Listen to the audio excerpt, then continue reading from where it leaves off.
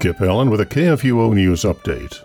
Another woman has been injured at a Planned Parenthood's Manhattan Health Center, formerly known as the Margaret Sanger Health Center, and was taken away by ambulance on October the 13th. According to Operation Rescue, pro-lifers praying outside the abortion business watched as the ambulance arrived.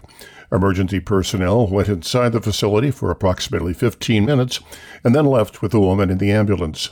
They were followed behind by a man who had accompanied the woman to the facility. This is believed to be the 36th woman injured in this particular Planned Parenthood facility, and the third emergency so far this year.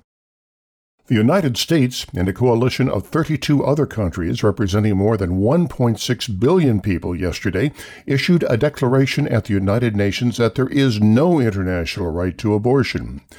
Yesterday, Secretary of State Michael Pompeo and Health and Human Services Secretary Alex Azar participated in the virtual signing of the Geneva Consensus Declaration, a historic document that further strengthens an ongoing coalition to achieve better health care for women, the preservation of human life, support for the family as a foundational to the healthy society, and the protection of national sovereignty in global politics.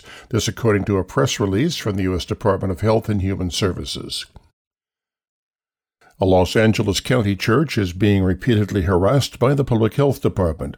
Thomas More Society attorneys are preparing to challenge the actions of two county environmental health specialists who surveilled Our Lady of Angels Catholic Church in Arcadia, California, and slapped the parish with a citation on August the 15th. This after observing women in prayer veils leaving the building. 5 days later, on October the 20th, the same two workers returned to threaten church personnel with more citations, compelling the staff to eject two masked worshipers who were praying inside the 500-capacity sanctuary.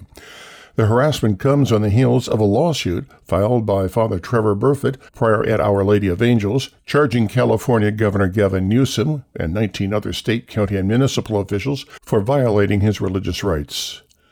Churches across all denominations are now increasingly turning to online giving, as a majority of them report reduced giving in the pews amid the coronavirus pandemic, this according to Ministry Brands. The trend was highlighted as a result of the online survey of 1,400 church leaders conducted by Ministry Brands, a provider of software, services, and information platforms for churches and ministries, from July through September. It was published Wednesday in the report Coping with COVID-19, Insights from Church Leaders. Overall, nearly 60% of the respondents had indicated that a reduction in giving income is one of the top challenges facing the church. It was particularly noticeable among Catholic churches. This has been a KFUO News Update.